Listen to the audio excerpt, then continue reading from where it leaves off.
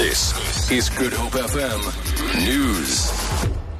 The ANC leadership will today begin discussing how to woo opposition parties that it's faced in an often bruising war of words over the last 4 months. The party will hold a 4-day executive committee meeting at Irene outside Pretoria, the first since last week's local government election. After failing to win outright majorities in 4 hung metros and around 30 municipalities, the ANC has to look at possible coalitions with either the DA or EFF, as well as smaller parties in small councils. Busi Chimombe has more. Scenario planning will form a large part of what the ANC's leaders will be engaged in this weekend.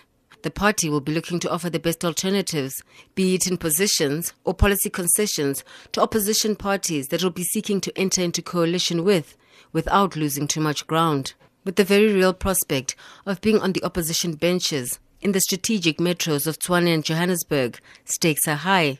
What will influence the variables will include the ideological differences between itself and the parties it seeks to woo, and history, in the case of the EFF at least, one which has not been too pleasant. The sentencing of a former Eskom managing director for fraud and money laundering is due to take place in the Bellville Specialized Commercial Crimes Court today. David Mulherbe and one other person were arrested in 2013 after a tip-off about suspected tender irregularities. Bianca Moodley reports. Eskom says the internal investigations, as well as the reports from external auditors, found that Mulherbe's actions amounted to wasteful and fruitless expenditure. He awarded tenders to his own company, and losses to Eskom were estimated to be about 65 million rand. The asset forfeiture unit has thus far managed to recoup about 10 million rand. The second accused was granted immunity from prosecution after agreeing to testify against Mulherbe. Bianca Moodley, SABC News, Cape Town. Candidates vying for the position of public protector will be confined to an area where they won't be able to watch those being interviewed before them.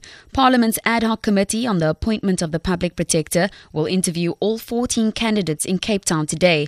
Chairperson of the committee, Makosi Khoza, says a lockup is necessary to ensure no candidate benefits by watching the interviews that will be broadcast live on Parliament's TV and YouTube channels. They can bring in their laptops, there will be newspapers, there will be whatever. They can do whatever they need to do.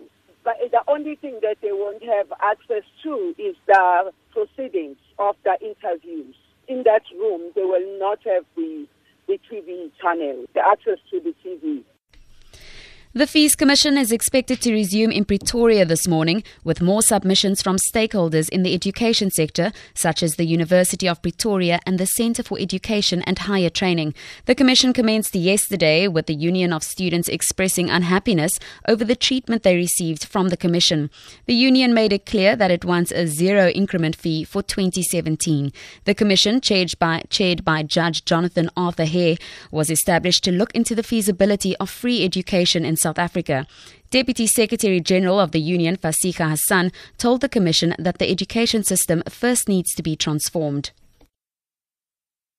We also believe that there will be a reduction of criminal activities because we believe that majority of youth, number one, is unemployed because they did not get the required skill. For Good Hope FM News and Traffic, I'm Tamara Mitrovic.